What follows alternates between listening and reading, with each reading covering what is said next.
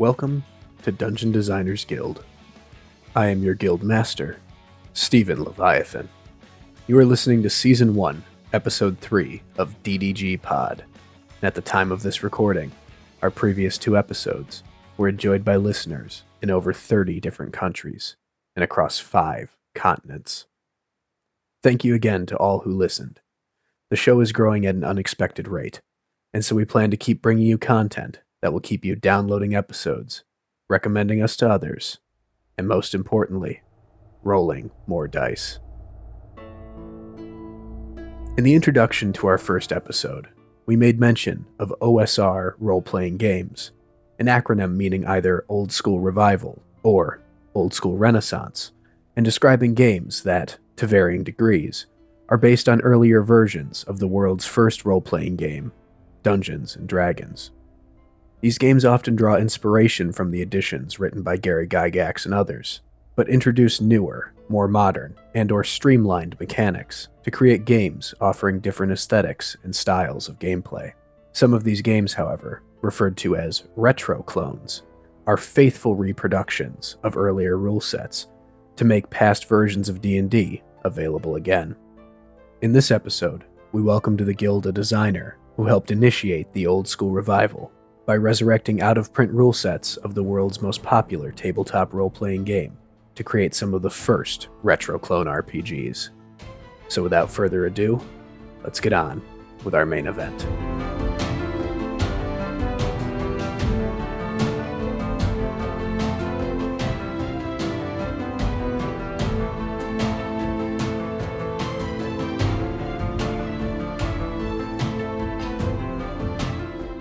Today, on Dungeon Designers Guild, we have encountered an OSR lore master, a true tabletop archaeologist who has led not one, but 2 successful expeditions to retrieve precious gold from the out-of-print temples of role-playing past, Matt Finch.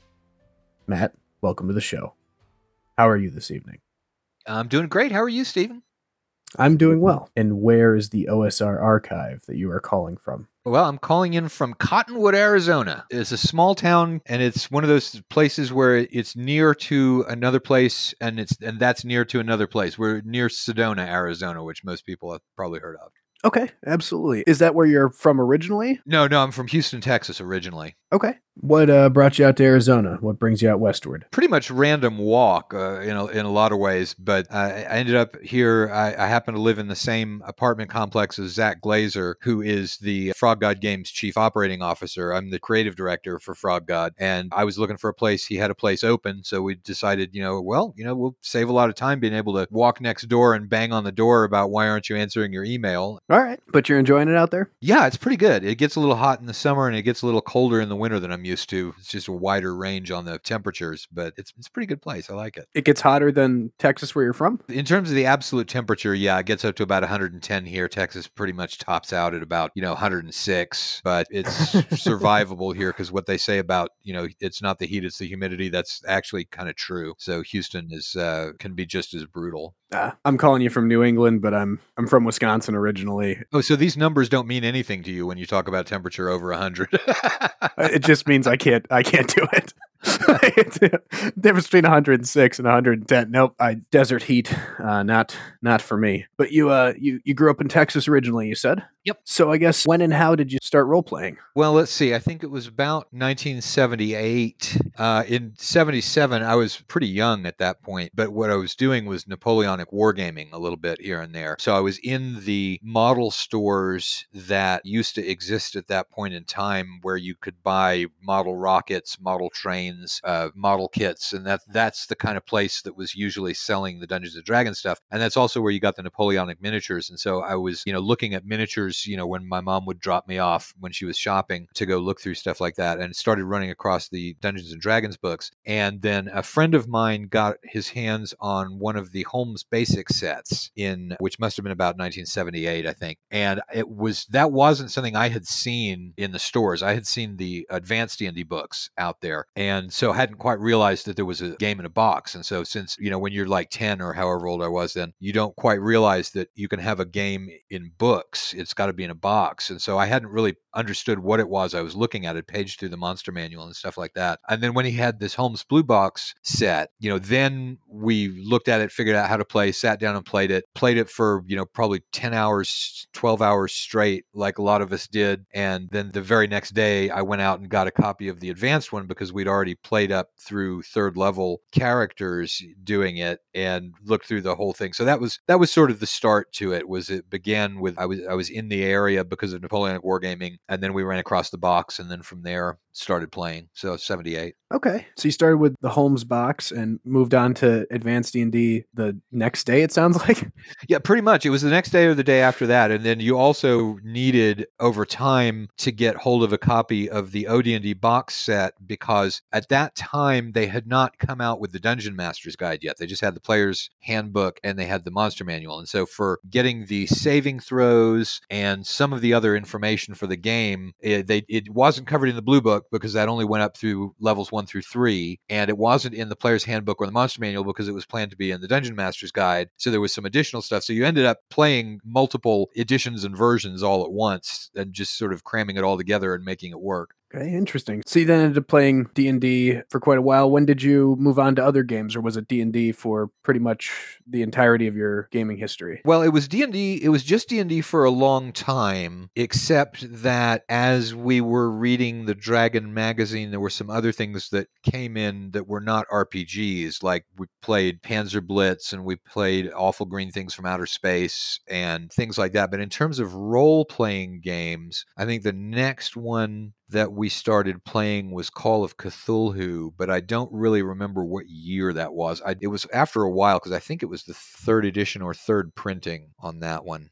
I don't remember exactly, but Call of Cthulhu was next. Well, no, I'm wrong. Traveler. We played Traveler fairly quickly after starting D&D. We gave Traveler a try, but our particular group, for one thing, we weren't very good at running a game, so we didn't have a good game master for that. I think that running a science fiction game is a lot harder than running a fantasy game. I think you have got much more to think about, much more difficult stuff to portray, which is a little weird given that it's, seems like it would be closer in time or closer in reality, especially Traveler, given that it's fairly hard science. But nonetheless, I always say I think I'm pretty good as a fantasy DM, but I'm not particularly good as a science fiction one. Okay, and so were you DMing a lot, or you said that you didn't have a very good DM? Was there somebody in particular that was running the group most of the time, or did you guys kind of trade off? No, well, we did trade off. Usually I was the GM for that, but it turned out that none of us was very good, I think, at running Traveler. And is that because of differences in the system itself, or because sci-fi doesn't have as many agreed upon tropes? Why do you think that might be exactly? I think it was because it doesn't have as many agreed upon tropes. I mean, when you read the old classic Traveler rule books, you get the sense that the goal of it is to end up owning a ship. And so you end up sort of doing the commercial side of it. Whereas in actuality, I think most of the good Traveler campaigns that I've heard of have tended to sort of stick with the gritty, going from place to place, doing things, in a rented ship, or maybe it's one that you're just trying to make the payments on. But we were kind of looking for a more epic finish or end game to it, the way that D&D has, where you get your castle. So, I mean, it may just have been, the implicit guidance that was given in the game didn't register for 11-year-olds as well as D&D got the idea across about how the game worked. Okay, yeah, absolutely. So Call of Cthulhu, though, was the next game after that, and did that work better for you, or did you stick with fantasy mostly there on out?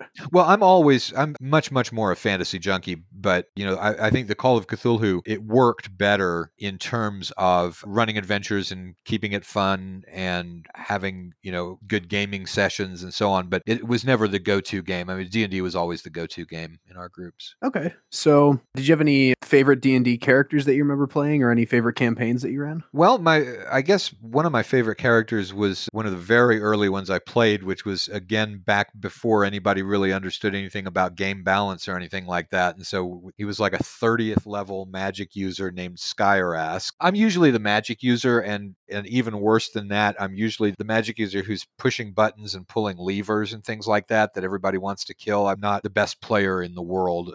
I'm that guy. Which is why I don't play all that much. I'm usually the DM, so it doesn't matter.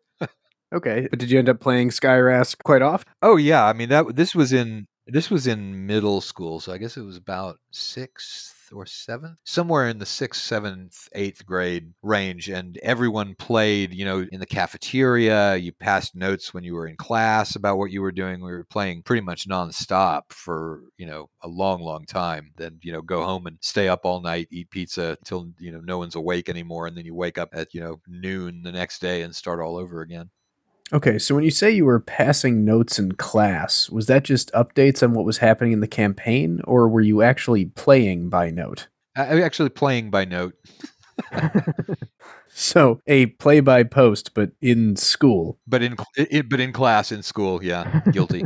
Okay, so you said that you ended up GMing most of the time. Were there any campaigns that you remember that you enjoyed running in particular? Well, originally, we weren't even playing in any sort of a campaign. It was just that people had characters and somebody was DMing, and they would have an adventure, which was, usually a mega dungeon type of thing that they had designed. And it was very much, whoever's playing is in the game kind of thing. We started when the Greyhawk campaign came out. We started playing in Greyhawk and had a group that played for, I don't know, a year, 2 years in Greyhawk, and very fond memories of that one. And then I think the next long-running campaign that we did was probably one, let me see, it was in college. And this is a lot of the same people in this. We did one where everyone was playing characters that were evilly aligned, but it wasn't your evil sort of campaign. It was just that the good characters who were the opponents were basically unbelievably self-righteous and horrible and virtually fascistic in the way that they were trying to impose good. And so it kind of turned our evil characters into being the sort of scrappy rebellion more than anything else. That was a fun one. Then I did one in about 94 that was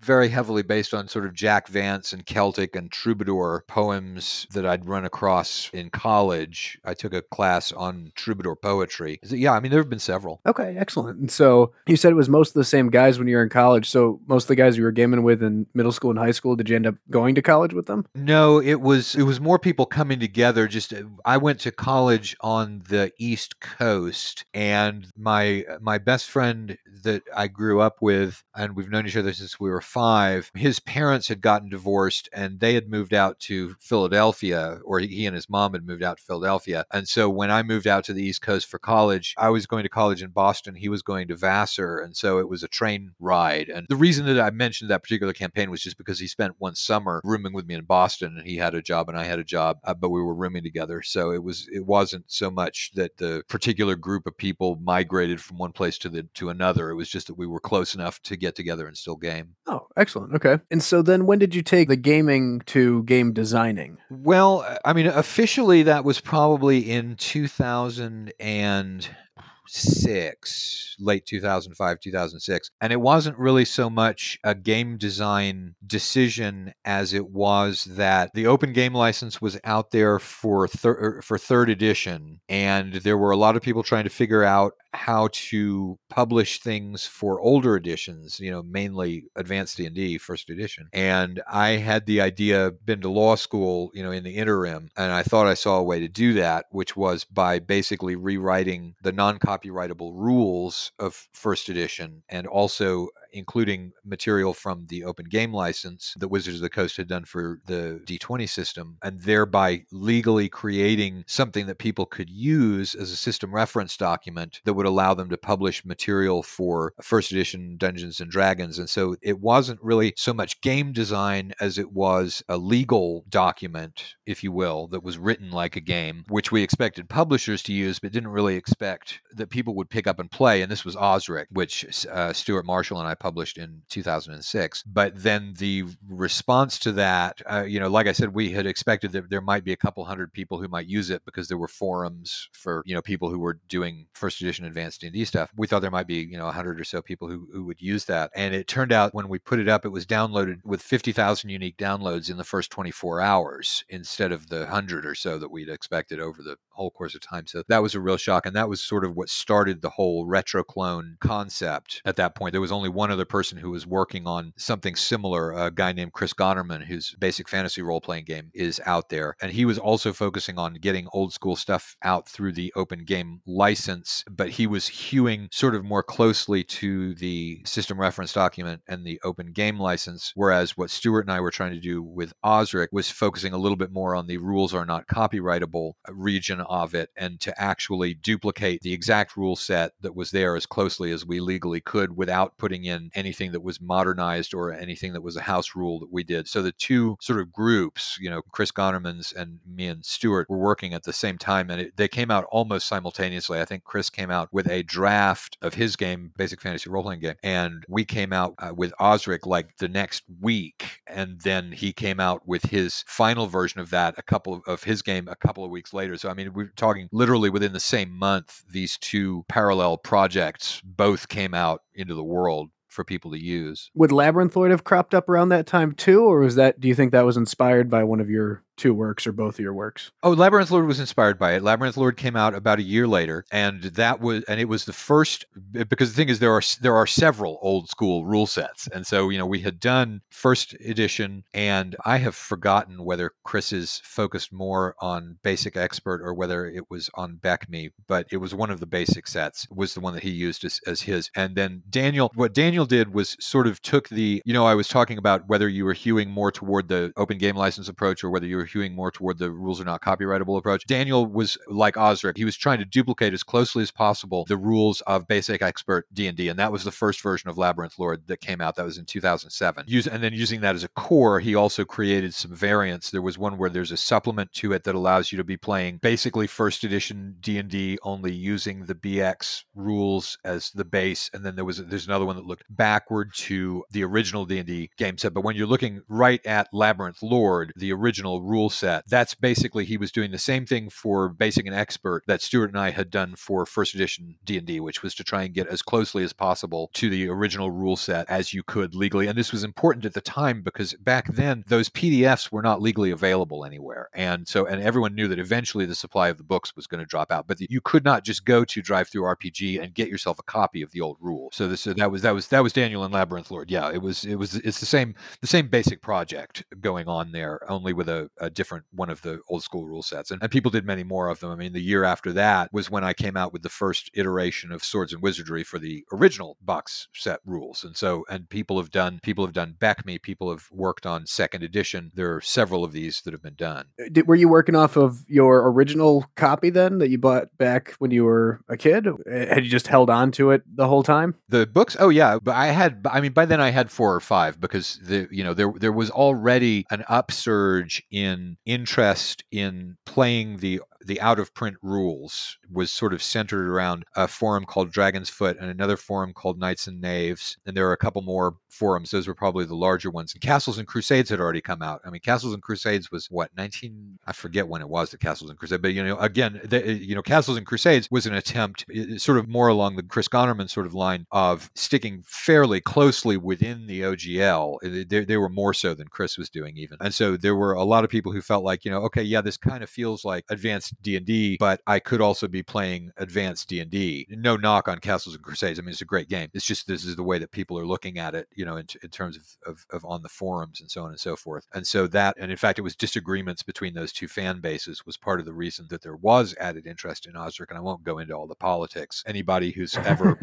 been on any sort of fan thing will understand, there are factions, there are wars, all of this kind of stuff is going on. And I've forgotten where it was I was starting. I guess I was just talking about retro clones in general. So right. So as far as the desire to create what is essentially the first retro clone, had you been playing first edition the whole time, or did you dabble in third and not find what you were looking for? What was sort of the inspiration there? I followed rule sets as they came out. So I played first edition, second edition, third edition. And then with third edition was where I suddenly realized that the rules were not letting me play to my strengths as a DM. And this was something that I just hadn't even thought that was a possibility. But I finally did realize, and I was very late to the game in figuring this out. But at that point, I did realize, okay, there are two different game styles here that are going on. And this new third edition rule set is breaking from the type of rules that I work better with.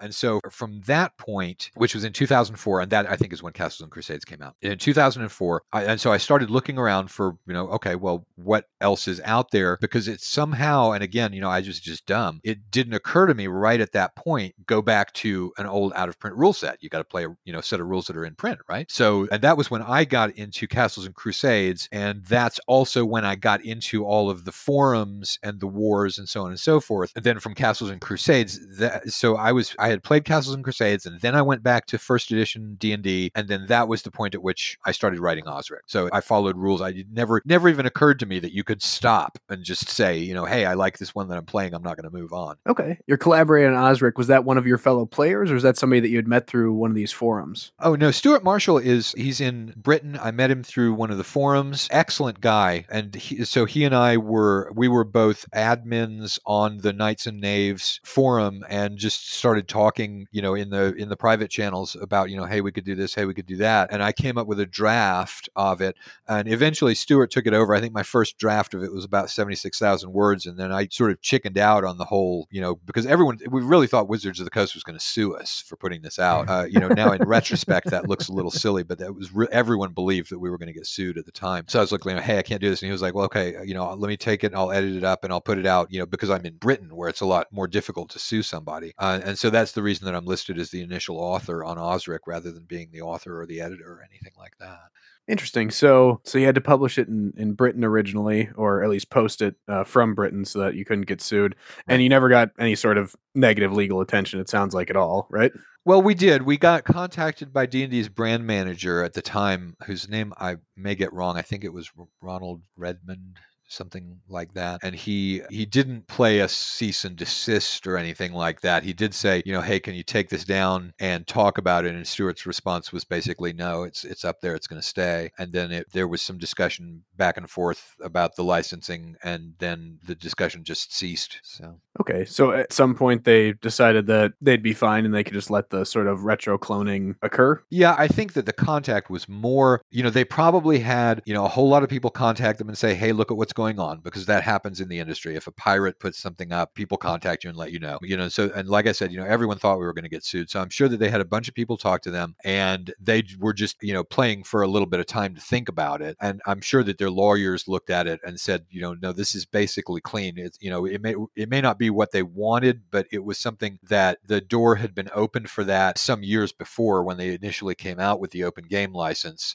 Somebody with 2020 hindsight could have predicted that something like this would come up, and it's foursquare in terms of what you can do within the open game license. So I don't mean to sound like they were dicks about it, because they weren't. I think, what they were just doing was, trying to buy a little time to think about it and figure out, what exactly to do. And then once, probably once they had talked to their lawyer and once they'd had a chance to, sit and chat about, is this something that we care about? I think the answer was, no, it's not something that's going to cause us, any kind of harm or anything like that. So. Okay. And so back to the development of Osric, you said that the current editions weren't allowing you to play to your strengths as a DM. Do you have any particular examples to expound on that? I can actually remember the encounter where it happened. Somebody wanted to jump onto the back of a dire lion and then up in the air to try and grab a wraith that was in the air or something like that. And we started doing it, and I was just thinking, okay, so we've got this modifier and that modifier, and what's the die roll? And it suddenly just became clear to me all of a sudden that the way I had been playing before, that would have been just something where I said, okay, jump on the back of the lion. I might do a to hit roll to see whether you landed well or badly, but the nitty-gritty procedure of it wasn't all that terribly important. And I realized that the rule sets had been building in these nitty-gritty resolution dynamics for things that, to my mind as a DM, I like to hand wave away. And so it was the hardwiring mainly of skills and feats and things like that, which were much more prominent in 3rd edition than they are in 5th edition. So, somebody who started on 5th edition probably doesn't understand exactly how granular 3rd edition was, but it was sort of the pinnacle. I mean, Pathfinder got more granular even than that, but from the official D&D products, I think that 3rd edition was probably the most granular of all of them. And I just realized that wasn't the way I played, and it suddenly occurred to me, okay, so there are actually 2 styles of play here. There's the one in which you're focusing more on, feats and skills, and there's a lot that's embedded in the character sheet, as opposed to the older school style where, it tends to be more open-ended rules in terms of things. They're going to be, much more vague, but sometimes in a game there's a reason for vagueness, which is that it allows it to just make a ruling and move on rather than stop and try and figure out what exactly is the rule. So that's what I would say was the problem with that.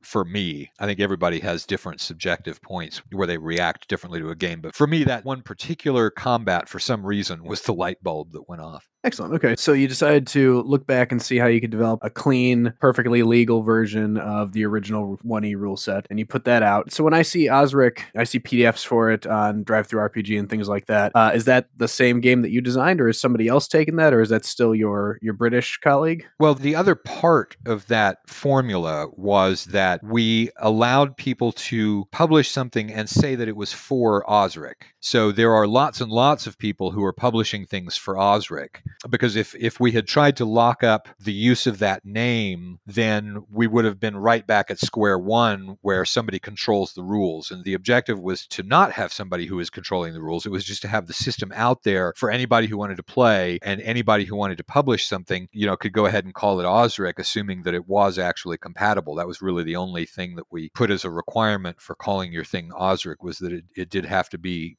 based on Osric. It couldn't just be something else entirely. So there are many, many people who have published things for Osric, very different publishers. Okay. From Osric, then, you said it wasn't that long after you went into Swords and Wizardry. It sounds like, right? It was a few years. Right. And the first thing I did was swear I was never going to ever try and do something like that again because of the amount of effort that's involved with it. And then within a year I was. And part of the reason for that was that I was sort of migrating around rule sets myself. And so, began playing OD&D rather than first edition, partly because I was sick of first edition because I had just rewritten the entire, rule set for it. You can get real sick of something when you do that. So, but then also a guy named Jerry Mapes, who was the person who founded the Knights and Knaves forum, he was an original D&D player and had asked, when is it that you're going to do one of these for original D&D? And, my initial answer, of course, was, never, ever doing it again. But then his health started to fail. He really wanted me to take a stab at it. So I decided to go ahead and do that. And so that's how the project got started. And then from there, it picked up and went in different directions, especially once I joined Frog God Games and had,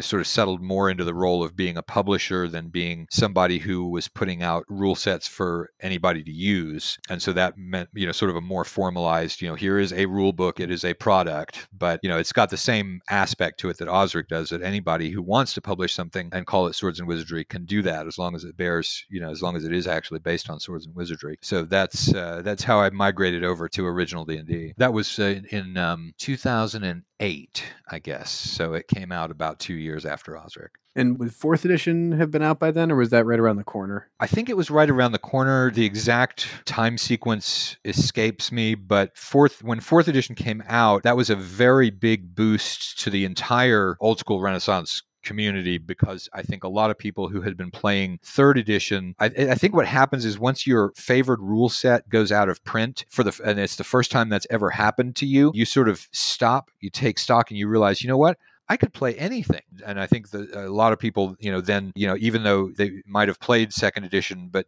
they would tend to go back to original D&D or to first edition for the most part. But when fourth edition came out, because it was so unpopular, because they really botched the release of that, I think a lot of people decided that it was, in their mind, it was okay to start playing an out-of-print game, or one that was, in print but based on an out-of-print game. It's a psychological thing. It's kind of weird. It's kind of like I said, it had never occurred to me to play an out-of-print game, until quite, very, very, very late in the process. But people just kind of have that in their heads. And when you realize, that you can actually keep playing something that's not in print, it's a little bit of a revelation, I think, the first time that it strikes you. Yeah, I came in on third edition, and I think when fourth edition came out, we dabbled in it and ultimately decided that no, we were just going to keep doing what we were doing and go back to third edition. And so then it was a real hard sell to get me onto fifth when one of my friends finally, insisted that we try fifth, that it was okay again and we could give it a shot. Yeah, come back in, the water's okay again.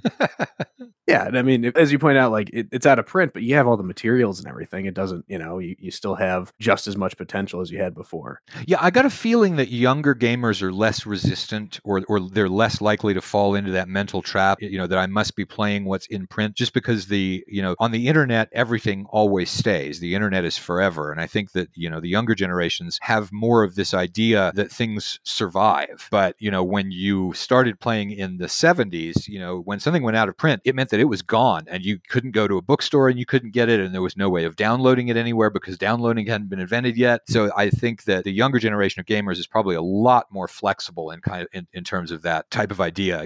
What to me was a revelation is probably to someone, who's a millennial, they're probably like, why the hell was that a revelation? That should have been obvious to you from the moment one, but it's not. I suppose I would have guessed the opposite, but you're right about that, I would assume. So, because there's a lot of people I know that came in on fifth edition, and I guess fifth edition hasn't been discontinued yet, but there's a lot of people that came in on fifth and are really resistant to trying anything else, or came back for fifth and are resistant to trying anything else, I find. So, but you're right. I guess with younger generations, you'd still have access to it somewhere. Yeah, I mean, if you're younger, you know that you're always going to be able to find a community that's doing the same thing you are. Somewhere out there, they'll be there. But, when you're relying on, a Yellow Pages and a telephone, that's not so much the case. So I think, that's the internet's probably created some people who are a little bit more flexible in terms of the way they think about, gaming choices. So was there reticence then transitioning from like first to second or second to third that you felt at all? No, I really didn't. It just seemed like, okay, here's the new thing. Let's open the books and learn the new thing. All right. And that worked for a few editions. And then at some point that you decided that you had to go back to what you knew from before. Yeah. I mean, it worked for second edition, and it worked for third edition, except that it didn't stick. Third edition was the one, so I really only went through that exercise twice, and the second time it didn't stay. But okay. So as far as Swords and Wizardry, so you'd already done Osric with first edition. Swords and Wizardry was OD&D, you said, inspired largely, right? Yep. Okay. And so were there any other games that factored in?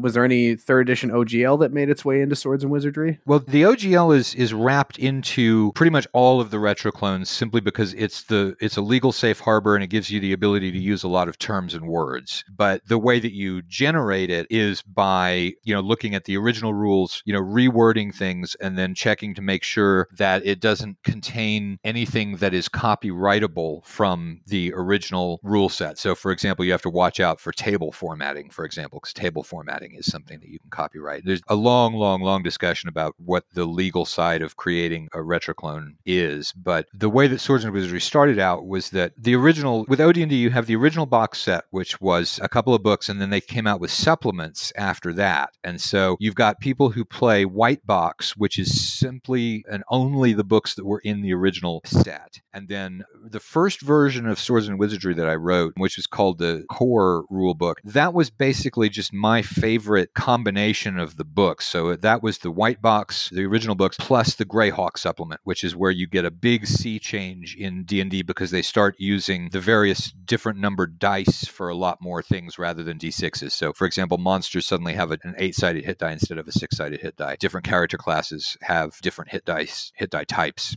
And so there's that one. And then after that, the Swords and Wizardry Complete, which is really kind of now now the flagship version of Swords and Wizardry. That's when people talk about Swords and Wizardry, they're pretty much talking about the complete. And that was all of the books that were published for original D&D, plus it contains some stuff that came out in the Strategic Review and the Dragon magazines to the extent that that was usable. So, for example, the Ranger comes from an issue of Strategic Review, and it was all written, from the original stuff. And so you end up with something that's got a scope very much like advanced Dungeons and Dragons, but different right at that point. It's just a lot of people didn't quite realize it because it was in so many different books and magazines and so forth, and it was never codified into a single book, that it really did pretty much meet the same scope as AD&D, and it was simply a different game in terms of the way that it played. So in terms of, what are the components to it, the initial draft or initial version of it was just based on the 3 original books plus the Greyhawk supplement, but now pretty much Swords and Wizardry is all of original D&D. Okay, so it's all of original D&D, and as far as the publication history with it, when you got to that, the complete version, you were with Frog God Games at that point, right?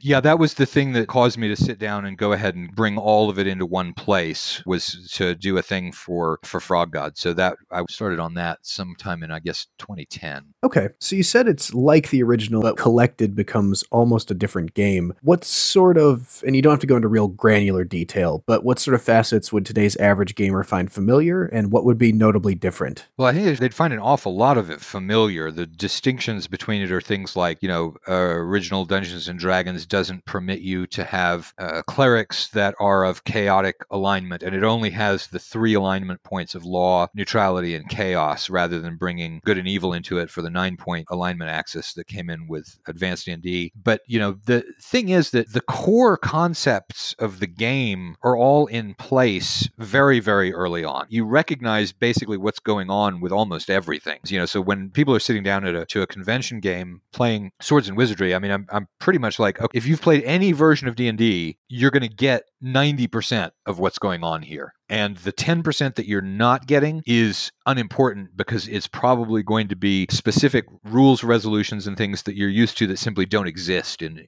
original D&D. That's just something where we make a ruling about what's going to happen rather than looking at a rule book. Okay. Are there any notable innovations, or is everything pretty much pieced together from different versions of OD&D? Well, I mean, I tried to avoid innovations because that wasn't my task in what I was trying to do. I was really trying to create a version of original Dungeons and Dragons, and I definitely wanted it, for one thing, original Dungeons and Dragons had never been put together into any one book. So just putting it all into one place had a qualitative as well as a quantitative effect on how it reads, and I wanted it to be more organized because OD&D was terribly disorganized because of the way, the way it was. So it was the first one that anyone had ever written, so they had they had to make up the organization of it as they went along. And the best way of presenting an RPG has been honed now considerably over the decades. I wanted to try and get across the fact that house ruling is okay by giving a sort of core set of, this is the default, but here are the various options for doing something differently. And here are the effects of doing it that way, which I think the area where that's the most done is in the initiative system, because there was no official initiative system when the game first came out. And there are some wildly different ways of altering tactically the way the game plays, depending on how you do initiative. So I had that objective to make it clear that, we're making it easy to learn the game by telling you the rules, but house ruling is part of this game. It is part of the game to make up some of your own rules, make up your own resolution methods. And that was something that I think that people who were starting to play in 3rd edition, that was something that was kind of being hidden from those brand new gamers. The fact that was something that worked, to just be like, hey, let's do it this way. So that was one of the objectives in there. But yeah, I mean, it was more presentation and learnability and getting across some of the things that made the pre-3rd edition editions unique from 3rd edition and forward. Okay, and so on the example of initiative, because you said there was no standardized initiative, you approached that in this book by including several different types of initiative, it looks like, right? Yes. Okay, and so your goal in sort of recreating and representing the original rules was, if you came to a crossroads like that, instead of deciding yourself, this is how the game should be played, you included all of the viable options for the DM to or group in general to choose what they were looking for and what they felt would play best. What I tried to do was avoid inserting myself into the process and playing like I was the author, because, I wasn't. The author of the game is Gary Gygax. Now, that doesn't necessarily mean that some of the options that were tried were better or worse. For example, the initiative system that original Dungeons & Dragons came out with in one of the later supplements called Eldritch Wizardry was really not a very good system. It wasn't very playable. It was very, very clunky and slow. And so I really downplayed that as one of the options. But for example, the initiative system from the Holmes Basic set happens to be, very good and workable. And so, I highlighted that. Mainly, I was just taking examples of the way that various people did things, which ones of these were, most different and most playable, and putting those out with a description of, how and why you might choose to do it that way. Because, even in a very, very free-form system like Swords and Wizardry, you're going to have some groups that are, more tactical or less tactical in combat. They enjoy, having lots of tactical options as opposed to doing something that's more just telling a story with a few die rolls. And so, there are ways of making it more of a tactical war game, or making it more of one that's, cinematic and just guided by, D20 rolls and damage rolls. Do you have a personal preference as far as that's concerned? No, not really. I mean, I definitely like to have some tactical rules in there. I mean, what happens if I want to, pull out a front rank fighter and take his place? What are the modifiers going to be so that I can decide whether that's a good idea? I don't think I'm super big on the tactical stuff. Okay. And so I believe the first option that's presented in the book, and I could be wrong about this, is the roll of a D6 for initiative, and whoever rolls higher, it's either the party or the monsters that go first. Is that right? Yep, and then you just go. I think that's the default, and then there's other things like, having everybody, go in dexterity order, rolling the dexterity for the monsters and putting them in there in the rotation. Those are the two I like the best. And the first one with the roll of a D6, did that come from an earlier version of D&D, or is that an example of something that a house rule you decided to include? I don't remember whether that was something that was, I don't think that was ever officially in any rules anywhere. It's just that happened to be the way that a lot of people did it, because the thing was that they said in the original D&D books, they said, look at the chainmail rule book for the initiative sequence. And Gary Gygax was a really good at cross-selling his products, and that would get people to go and buy chainmail. But the fact of the matter is the chainmail initiative system just doesn't work with D&D. And so a lot of people were like, well, what do you do? And so I imagine that a lot of people were like, well, roll a die, see who goes highest, and then you go. Because that was the system in lots and lots of war games at the time. Many, many, many people played it that way. And so that's what I put in as the default. Again, partly because it's simple, and it's playable. And then you can add on more complexity if you want to. So it's not an official rule, but it's how a lot of players had just been playing anyway until that point. Yeah. Okay. Were there any other sort of folk rules that made their way into the game that you can recall like that? Let me think. Not off the top of my head, but I'm pretty sure that there are some things in there that came from common usage. I mean, because at the same time I was doing this, I was talking to a lot of people, because although I played during that era, that was, me in middle school. And so I talked to some of the people who had actually been adults at the time that was going on. I talked with Tim Kask and Dennis Sister, people at conventions. And when I had a question, I would be like, hey, how did you guys, handle this particular kind of situation? And, you tended to get a sense for how it was that the broader community was doing things. Okay. Question about a specific one. Does advantage, disadvantage, does that factor into Swords and Wizardry at all? No. Okay. No, that's a straight up, I'm sure it appeared in some ways or other in other games, but that's a 5th edition innovation in terms of Dungeons and Dragons coming into it. I mean, the way that you would do advantage, disadvantage was, you might say the rock is really slippery, so when you try and climb it, you're going to have a -1 on a roll. And, you'd make up what the roll was, because even the skill stuff didn't come in until 2nd edition. This idea of rolling underneath your ability score was something that came in pretty much in 2nd edition. But, the idea was there, but it was more modifiers to dice rolls than a unique, elegant, uniform way of addressing that concept. that's something that came in with 5th edition. See, and that was my perception too. I hadn't encountered advantage, disadvantage until 5th edition, and the simplicity of it I thought was genius. But I was talking to Christian Merstam, who designed White Hack, and he referred to that as being an old trick that appears in White Hack before it was in 5th edition. He said he did not originate that; that had come from common usage. So I had never encountered anybody that played that way before 5th edition. It's not something that I had seen before then, but there's very little that's brand new when you're talking about games played with dice or cards. Someone's probably done it before, over the thousands of years people have been playing card and dice games. So I would not be surprised at all to learn that wasn't something that was dreamed up brand new. Okay. All right. And so one thing that stuck out to me, and I'm not sure if this is something from older, it must be something from older editions, but the percent chances that you see with assassins and thieves in their skill tables, and also with some magic effects. Mm-hmm. You said that didn't show up till 2nd edition?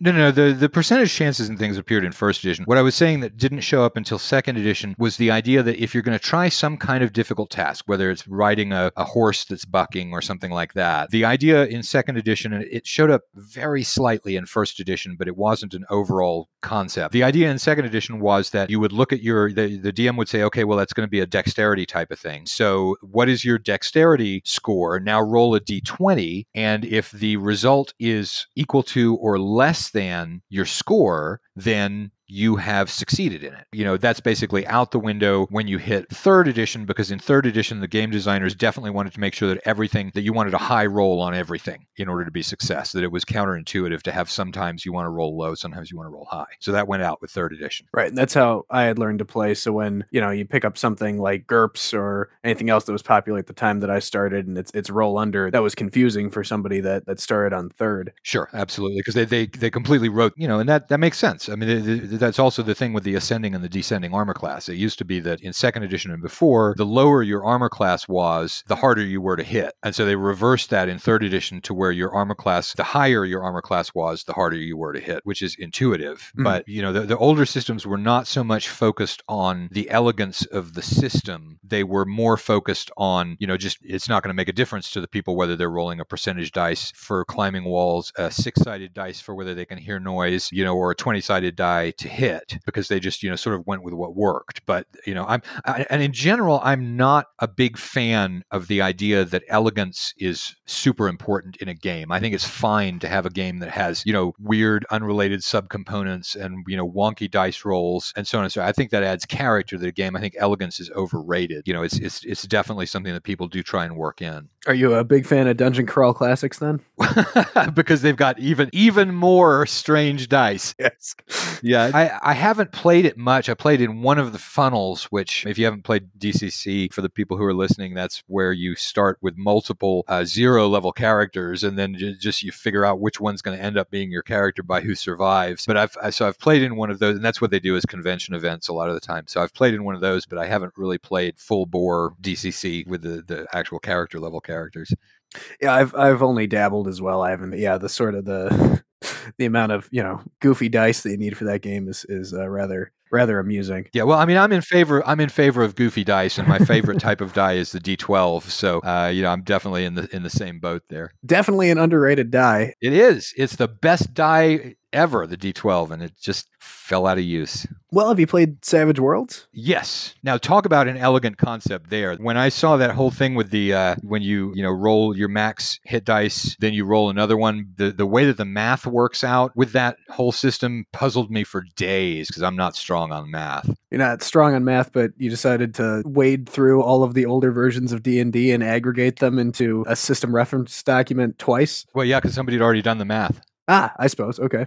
You had mentioned earlier the armor class that, with 3rd edition, that's where you first see the ascending armor class, because that's intuitive. And I agree. I just think that ascending makes more sense. In this case, that's another example of where you put both rule sets into the book for people to use, right? Yes, and that's true. And that was an accessibility to more modern players issue, which I should have mentioned when I was talking about some of the objectives of writing it. When it was clarity, codification, but also accessibility to people who had started playing in later time periods than the people who were, the majority of the grognards. But, we were trying to express, it wasn't so much that this is about a specific set of rules, the original D&D rules. It was that this represents a particular style of play that's not being captured in the more modern games, and trying to express that to somebody who had never seen that kind of game played before, because it's not something that you automatically get. I mean, I often talk about people having a light bulb go on when,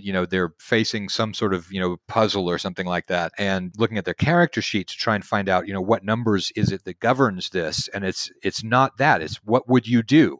What would you do if you were in that situation? Ignore the numbers. This is more of a mental puzzle type of situation. And that's not instantly clear. And so it's difficult when you are writing a rule book rather than teaching people at a table to get that across in writing. And so I tried as many tricks as I could. And that one, is one of the simpler ones. But, I think there are probably a lot of people, especially now with 5th edition, I think a lot of people probably, if they saw a book that had descending armor class, would have a pretty good chance of just waving their hand and writing that book off right there for that one reason. Whereas if you have the ascending armor class in there, then you get past the chance that somebody is just going to be like, well, this is silly, it's tradition bound, it doesn't have anything to say. I think you're right about that when you do see something that's that foreign of a mechanic. Because I just remember when I started playing, I would hear people crack jokes about THAC0, and I had no idea what it was. Somebody had to explain to me, well, it used to be that 0 was the best armor class, and it's, well, how does that work? How does that make any sense? Because 3rd edition, the ascending armor class, it is more intuitive. So, all right. Well, as far as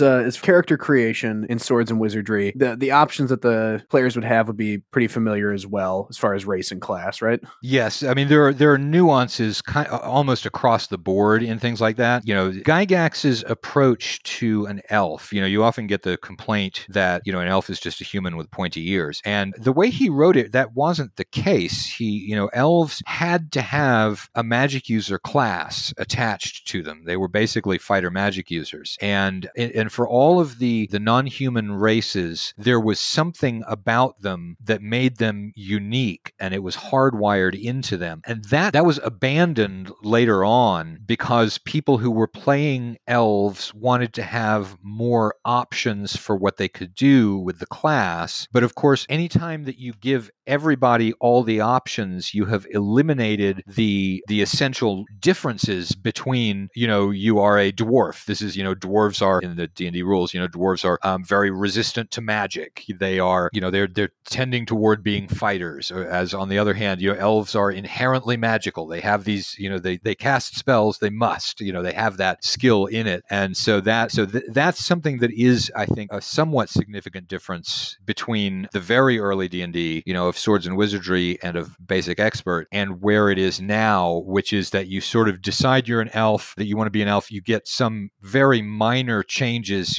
usually to attributes, but then you've got all of the choices that you want to from there. So there's not really a whole lot of significant difference between being an elf or a dwarf or a human, whereas in the earlier editions, the differences were so much so that people decided that they were constraining. But does that appear here in Swords and Wizardry? I didn't see, maybe I missed it, but I didn't see anything as far as the race as class system or anything like that. Is that built in? It's not a race as class system in Swords and Wizardry complete. However, it does have level limits that cause you to have to multi-class, and it's there, but it's not as clear as it is in Basic Expert, put it that way. But it's very channeled in terms of what you can do with the different character races. Okay. And we had the sort of regular races, the humans, elves, halflings, dwarves. I believe you had half-elves in there as well. Mm-hmm. And then the usual sort of class set. Were assassins an original? They must have been, otherwise you wouldn't have included them. Right. They came in with the supplement to Blackmore. They were one of Dave Arneson's inventions that came in with it. And there's a lot of controversy about whether there should be an insta-kill or not with the assassins, because it was written that way. But the insta-kill table that was used in first edition D&D was actually the success rate for a hired assassin, which are two very different things in terms of the way that it was written. I think the assassin's actually a pretty crappy character class in OD&D, but it's there because it was there. So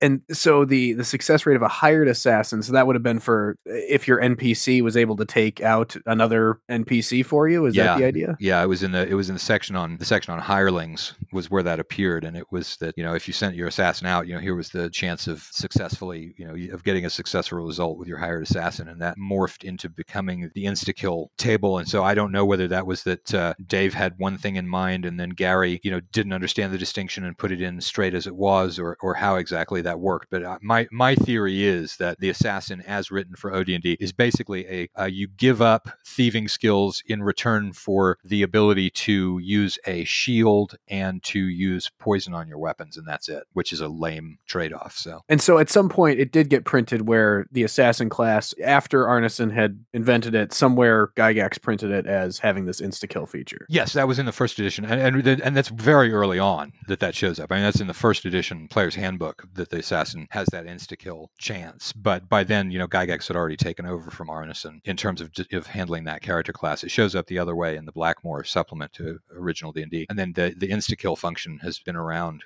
since that time. And it's not necessarily a bad idea. I mean, I think you get to high levels, and that can become a real unbalancing feature. But there's nothing inherently bad about it. I'm just saying that I don't think it was originally intended to be that way. Okay, but that's still an interesting insight there, that either it was not understood or Gygax just thought it was better that they are assassins. I guess they should, in theory, be able to kill someone. Yeah, I mean, it makes sense.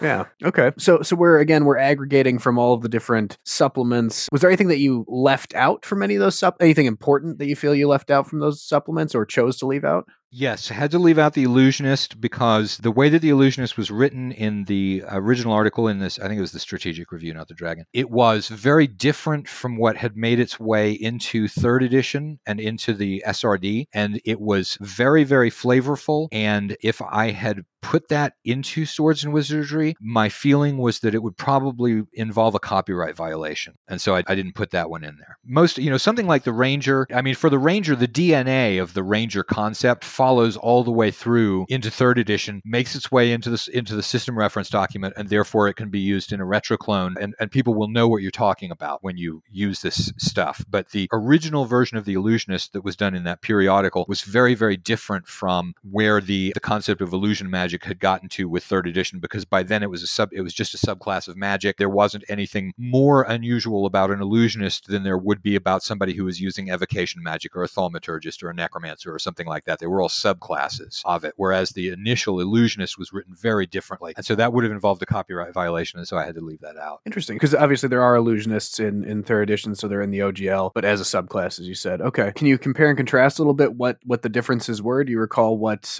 made it so unique from that original article? It was the spell names were different than anything that had gotten into 3rd edition. I think what happened was what was written by whoever wrote that magazine article was considerably adapted by TSR for it to make its way into the 1st edition Player's Handbook, and it was the 1st edition Player's Handbook that is the real DNA for 3rd edition. It's not the original D&D box set. So what you see in original D&D occasionally is what people who study evolution refer to as hopeful monsters, which is when you get a weird mutation and it just tries itself out and sees if it survives. And you've got some of those things in original D&D, and therefore also in Swords and Wizardry, that are concepts that either didn't end up going mainstream, or in some cases I think they were just flawed. Like the Assassin, I think is if I were writing my own game, I would rewrite the Assassin class differently somehow. Don't know how. Okay. You'd made a comment there that the 1st edition rules were the DNA for 3rd edition. Does that DNA carry through 2nd edition, or do you feel that they were going back to 1st edition when they made 3rd edition? No, I think that you've got 1st edition. I mean, they're all very different in different ways, but the first edition is pretty well replicated in 2nd edition. Those two games are very similar, and then 3rd edition sort of takes all of the house rules that everybody had and makes them work together in an elegant fashion, which I don't like. But so that's but that's 3rd edition, and then 4th edition goes off into an entirely different concept of game design. It's a real aberration, I think, and then 5th edition, what 5th edition does is it goes back all the way toward the 1st and 2nd edition areas in the sense that it avoids the heavy granularity that 3rd edition had and gets much more old school in the way that it approaches the game. And it feels like it has a strong desire for playability, which is why they do those. They have such simple mechanics as the advantage, disadvantage, and things like that in fifth Yeah, I mean, edition. people were, obviously able to play third edition just fine, but I do think that they realized that the game would be more playable if you simplified the number of different variables. You don't want to have 10 different modifiers being added to a die roll every single time that you make a die roll. Something simpler than that would work better. So yeah, I do think there was a focus on playability. I don't think that the difficulty in playability had really become clear to anybody until third edition had been out for a while, and you began having people like me, respond to it, by saying, hey, something's wrong here with these rules. And so that response to the rules, was that before or after 3.5 came out? It was probably after, because I had 3.5 books, so we were playing 3.5. To me, I didn't perceive the difference between the two very much. All right, so back to Swords and Wizardry, though. So again, the race and class system, that's something that's going to be very familiar for a lot of players. As far as advancement or level progression, those sorts of things, we obviously have the sort of lengthy XP tables that we see. Do we have rules in there, too, for the sort of hand wave while you're at a milestone like they do in 5th edition?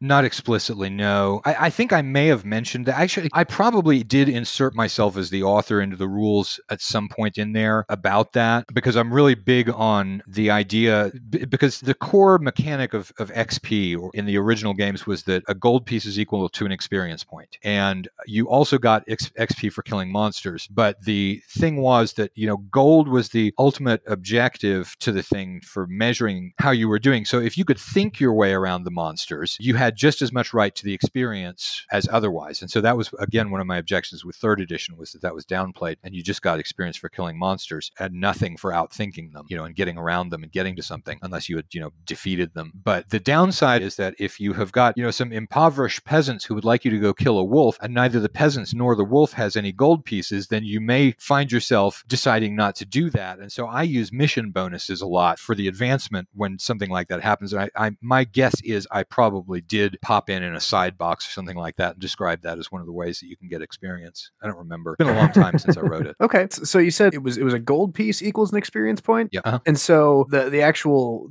your XP is also a measurement of your character's wealth? Not quite, because you did get experience for killing monsters. It was just that it was way, way less than you would accumulate from the kinds of treasure that you would, if you kill an orc and you look on the table, you're going to get such and such many gold pieces in the treasure trove and such many for killing the actual orc. And the killing the actual orc experience points were pretty low, but there was a bunch of gold that you would get. So it was heavily weighted toward the idea that if you managed to get the reward, that it didn't matter how you did it. Again, this is sort of the mental game of things. If you were able to talk the orc away and go in and steal the gold, then you got the experience points for that gold. Yeah, but yeah, I mean, it mapped pretty closely onto it. Okay, and so in your play, you said mission bonuses, but you're not sure if that made it into the rules exactly. Yeah, I can't remember. Experience point awards, mission bonuses, however people think of it, but basically just a lump grant of you did the thing really well, so you get X number of experience points without me looking at anything in tables or rules or anything like that. That's just where we are, kind of a thing. All right. So in your own play, I guess with this game, did you have to play test it much? I mean, working with the source material that you were, did you go through a lengthy play test process, or? No, virtually not at all. What we did do, however,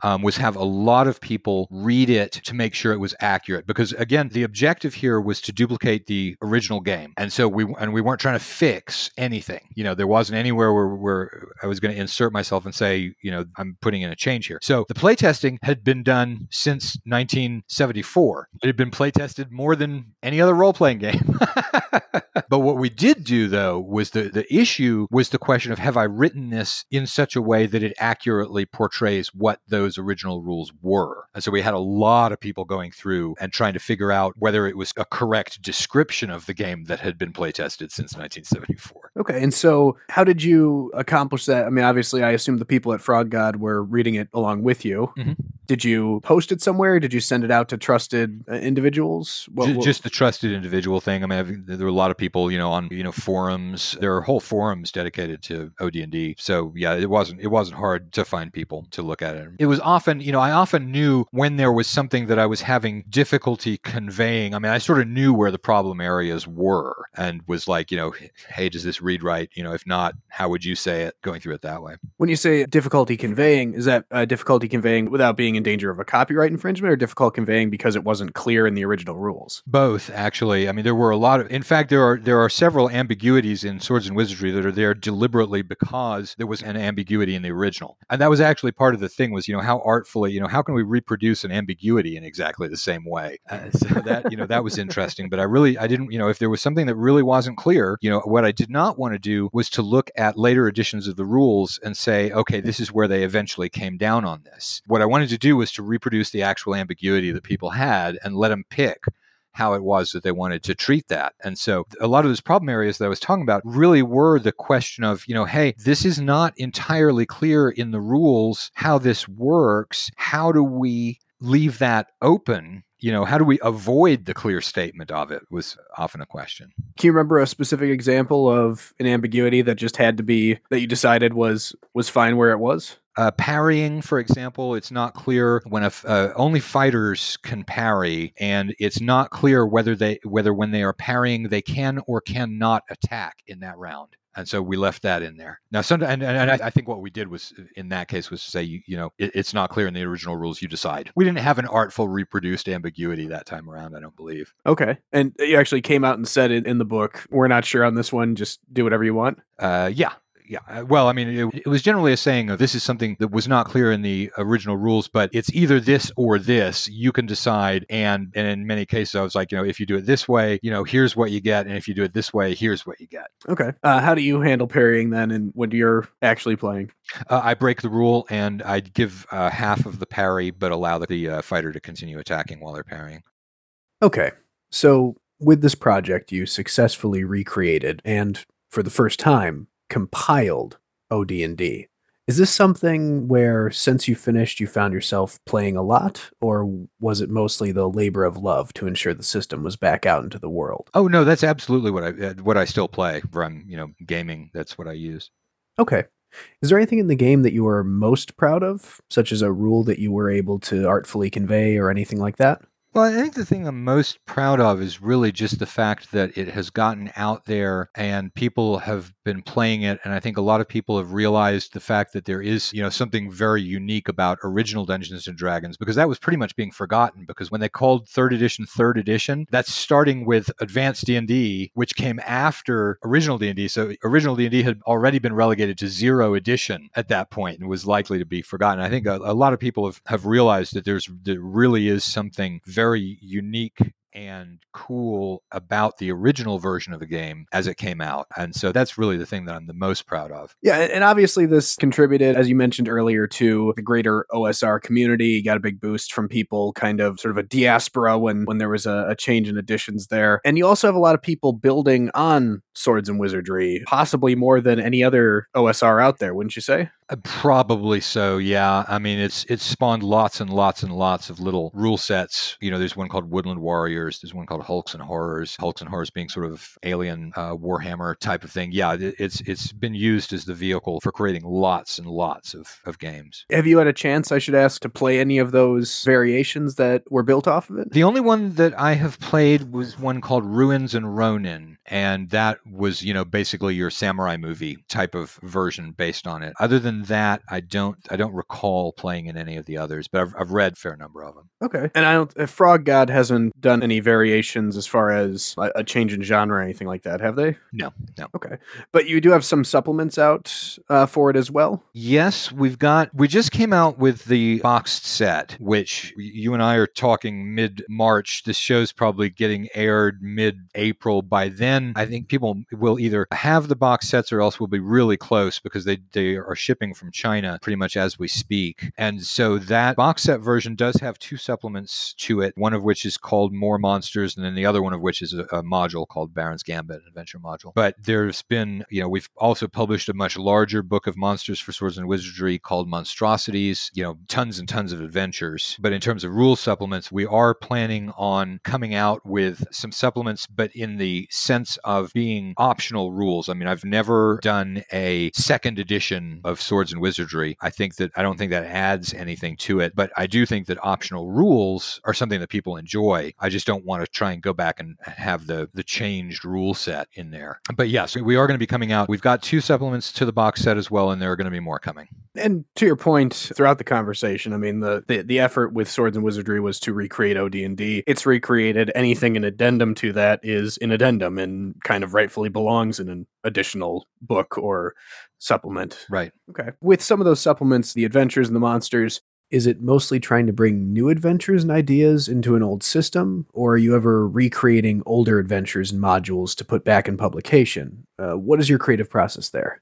I mean, I'm always trying to stay within the type of play that I think that the OD&D Swords and Wizardry rules work with best, which is to say that it's a game that doesn't have lots of modifiers. It's using your brain and your imagination more than your character sheet for your ideas about what you're going to do. And that, and I really do think that that is a particular style of play. And so I try, we try and write the adventures to play toward the strengths of that system, because I do think that system matters. There would be different scenarios where I would choose, Savage Worlds as opposed to GURPS, as opposed to Call of Cthulhu. I do think that the game mechanisms work. And so there is a particular play style that the Swords and Wizardry is particularly adapted to. And that's the kind of open-ended puzzle solving type of fantasy gaming, as opposed to the one that is, I've designed a character, let's see if he can survive,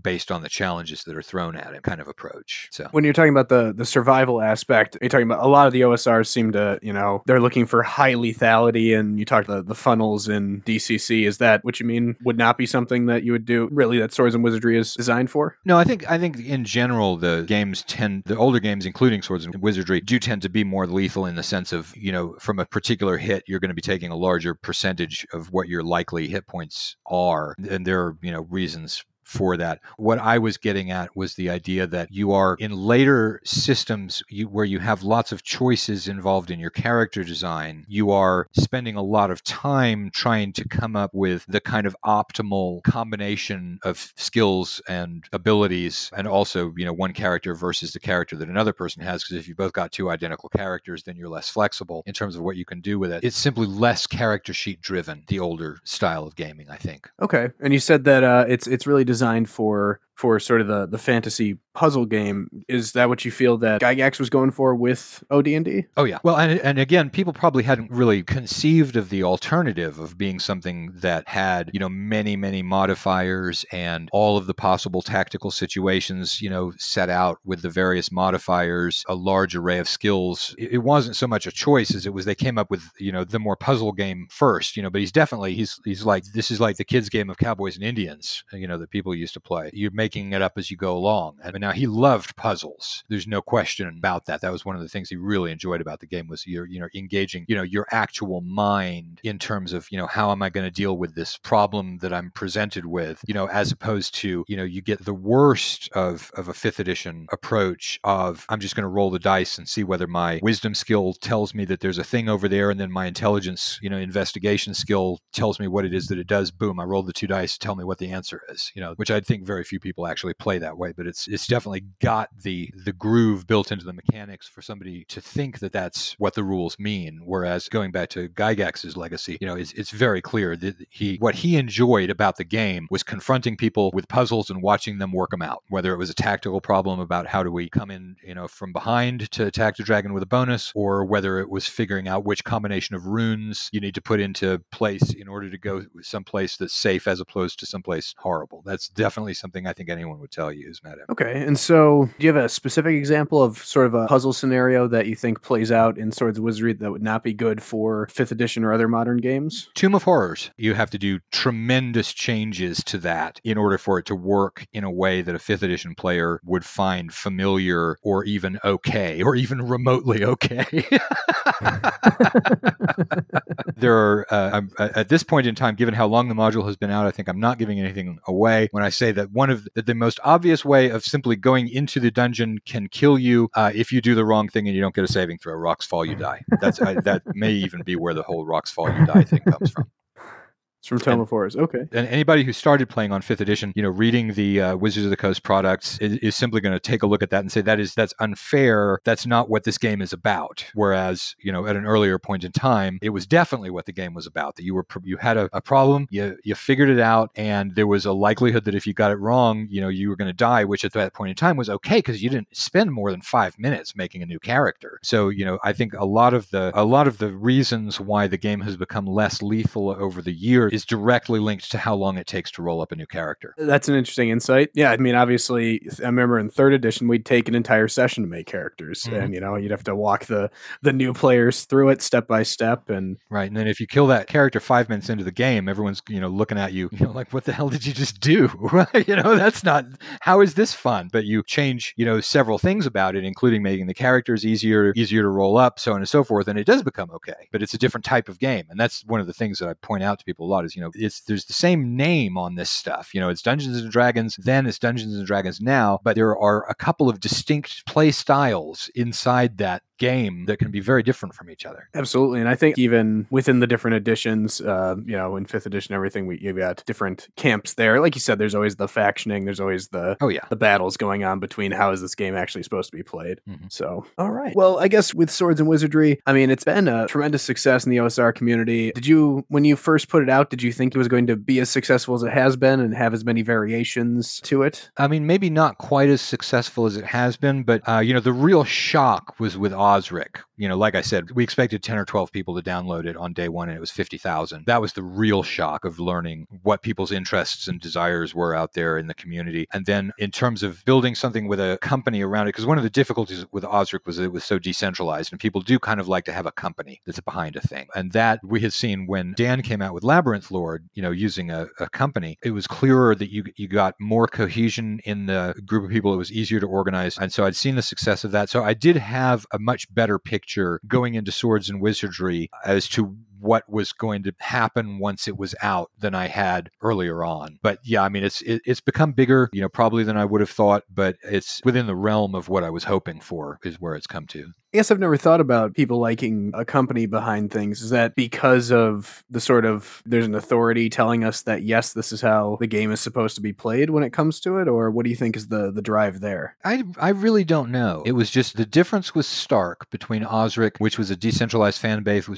with, no authority, as opposed to Labyrinth Lord, where Dan had a company. And it, maybe it's that people are instinctively herd animals. And, I'm as guilty of that as anyone else when you look at my history of following from one rule set to another, depending on which one was in print, until I finally figured out that the problem, that I was having a problem with the rules. But I think there's something in human psychology that does like people to have it might not be an authority figure, it might be a home base more than that. I don't know. But I do definitely think that that if you have a rule set that you're going to promote, I think the likelihood of it catching on will be higher if you have, a single company that is the figure behind the whole thing. And that's what Frog God Games has given to Swords and Wizardry. And you said earlier that the project actually started before you joined Frog God, right? Yes, but I did have a company called Mythmere Games that was doing it. I think the first person to test that, was Dan Proctor with Labyrinth Lord. He had Goblinoid Games and he published Labyrinth Lord with it. And I think that he did very, very well. And I don't mean financially. I mean in terms of supporting the rule system and getting people, what it was that they wanted to get, keeping the community there, keeping the lines of communication open. I think he was the first person to have really done that. Excellent. Okay. All right. So you had Mythmere. Now, is Mythmere considered part of Frog God, or? No, it's still an independent company and it's out there. I just don't really do anything with it. But for example, if you go to Drive-Thru RPG and look up Mythmere Games, that's how you get like the Knockspell magazines that I did, or on lulu.com. but it's pretty much inactive at this point. But it's still independent because I didn't want to hand over control of the rules, to a company, basically, because so I left the core Swords and Wizardry rules out of it. Okay. I also saw in there something, Uncle Matt's RPG Studio. Is that also you, or is that? Yeah, that's also me. That was just from a point in time when I was running online games. I wanted to mess around on YouTube with running adventures using 3D printed scenery and doing the camera angle from the height of the miniatures going through it, almost like you're walking through a diorama, or attach a camera to an ant and watch it go through the ant hill kind of a thing. And so I did that, and I had a couple of products that were associated with that too. So yeah, that's also me. Okay. I guess it's interesting that you decided to put it under Uncle Matt's RPG Studio and not Mythmere, but it said it's kind of a different venture there. Well, the thing with Mythmere was that, ages ago, it's just that was for some reason, I think it was the handle I picked in 2002 for the Wizards of the Coast 3rd edition forums or something like that. Or for some reason, I used that as my email address in there, and it just kind of stuck. But the thing is that people either knew me as Mythmere or they knew me as Matt Finch, and some people were surprised to discover that their two people were the same person. And so I tried to move a little bit more over to using, the Matt Finch thing so that people would know, who it was. Oh, so when you put out Osric, did you put it out as Mythmere then, or? Well, Osric, I didn't put out at all. I mean, Right. I wrote it, but that didn't come out, with any sort of company name or company ownership. And I think it's my regular name that's there. But at that point in time, I was using it as my email address. And I met somebody at GaryCon a couple of years ago, and it was hilarious because, we introduced ourselves by our names. And then he said, and I'm Handy Haversack. And I was like, oh my God, I'm Mythmere. And so it wasn't until you got to the second level of the names that we actually knew who was talking to who. That was at GaryCon, you said, in Wisconsin? Yeah. Uh-huh. Excellent. As far as upcoming projects, you said that you have the box set shipping. Was that a Kickstarter, right? Yeah, that was a Kickstarter, and it's been running late because we did the layout on it and looked at it, and it had been done the way that the original books were done, or it was done with a single column format on digest size, and we decided we wanted to go to 2 columns, which necessitated relaying out the entire thing, but we figured it was worth it. But so that one's running late, but it will be, either in people's hands or very, very close by mid-April when this show airs. I think right at the very moment we're talking, it's either in containers but not yet loaded onto the ship, or it's just been loaded onto the ship. So we still got the travel time, although that's kind of less than you would think. The ships apparently move fairly quickly once they're actually underway. So we don't have an exact date yet. We'll probably be pretty close to an exact date by the time people hear this. But the thing is, in the days of COVID, the fact that something arrives in the US, it can still get hung up in customs for quite a while. And we've actually got one book that will probably have been delivered by the time that this show airs. Our book of alchemy has been hung up in customs for quite a while. We've had that happen before. And yet, on the other hand, sometimes something sails through. You just don't know. After the box sets and everything, are there any particular upcoming projects that listeners should keep an eye on? Anything that you are considering working on or anything like that? Let me see. Well, one of the things to keep an eye on, I think, in general, is our Indiegogo program. Frog God Games does Indiegogos relatively frequently for short adventures. And so I would say to go and look at that. I would also say we do have a newsletter, which is probably the easiest way to keep track of what's coming out, because we do stuff on Indiegogo, we do stuff on Kickstarter, we do a game day every once in a while. And so the newsletter is probably the best way to keep track of that. We are going to be at some point coming out with a Kickstarter for a book that Necromancer Games published under the 3rd edition rules that was written by Gary Gygax, called Necropolis. And that one is going to be a very cool Kickstarter when that one comes out, but I don't have a date yet. Okay.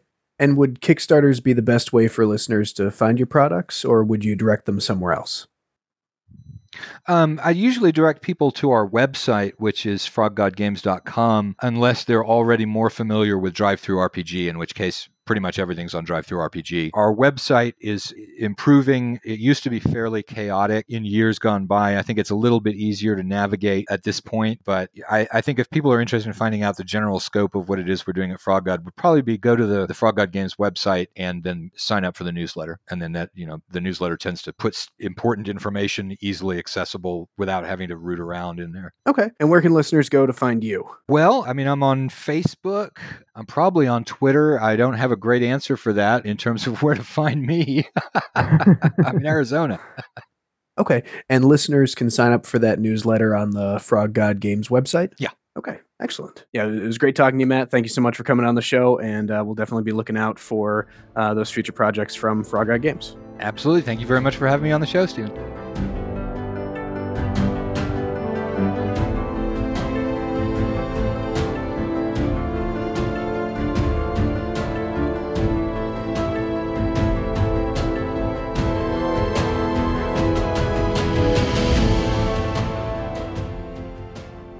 Thank you again, Matt, for stopping by the Guild Hall and sharing the story of how you helped to revive old school gaming and set us on the path to the renaissance we are enjoying today. Swords and Wizardry provides new generations with an authentic blueprint for classic role-playing, so we believe that all listeners should stop by the Frog God Games website to download a free PDF of the complete rules, or to order a physical copy, and try playing the world's first tabletop role-playing game the way it was originally played. Before we go out of print, we at DDG Pod need to pay our dues. Theme music for our show is the song High Fantasy by the band Gygax. Logo design for our show was done by Elijahist. Special thanks this week to Charlie at Negative Modifier Podcast and Rikolas Weishaupt for their help in completing this episode. And thank you again to all our listeners around the world. If you are enjoying the show, we encourage you to rate and review DDG Pod on Apple Podcasts. Subscribe wherever you get your podcasts. And please, keep spreading the word about our show. Your generous remarks across various internet platforms have not gone unnoticed. That concludes our third episode of Dungeon Designers Guild. So, all you old school fighters and retro magic users, we escaped again. But remember, next time, we might not be so lucky.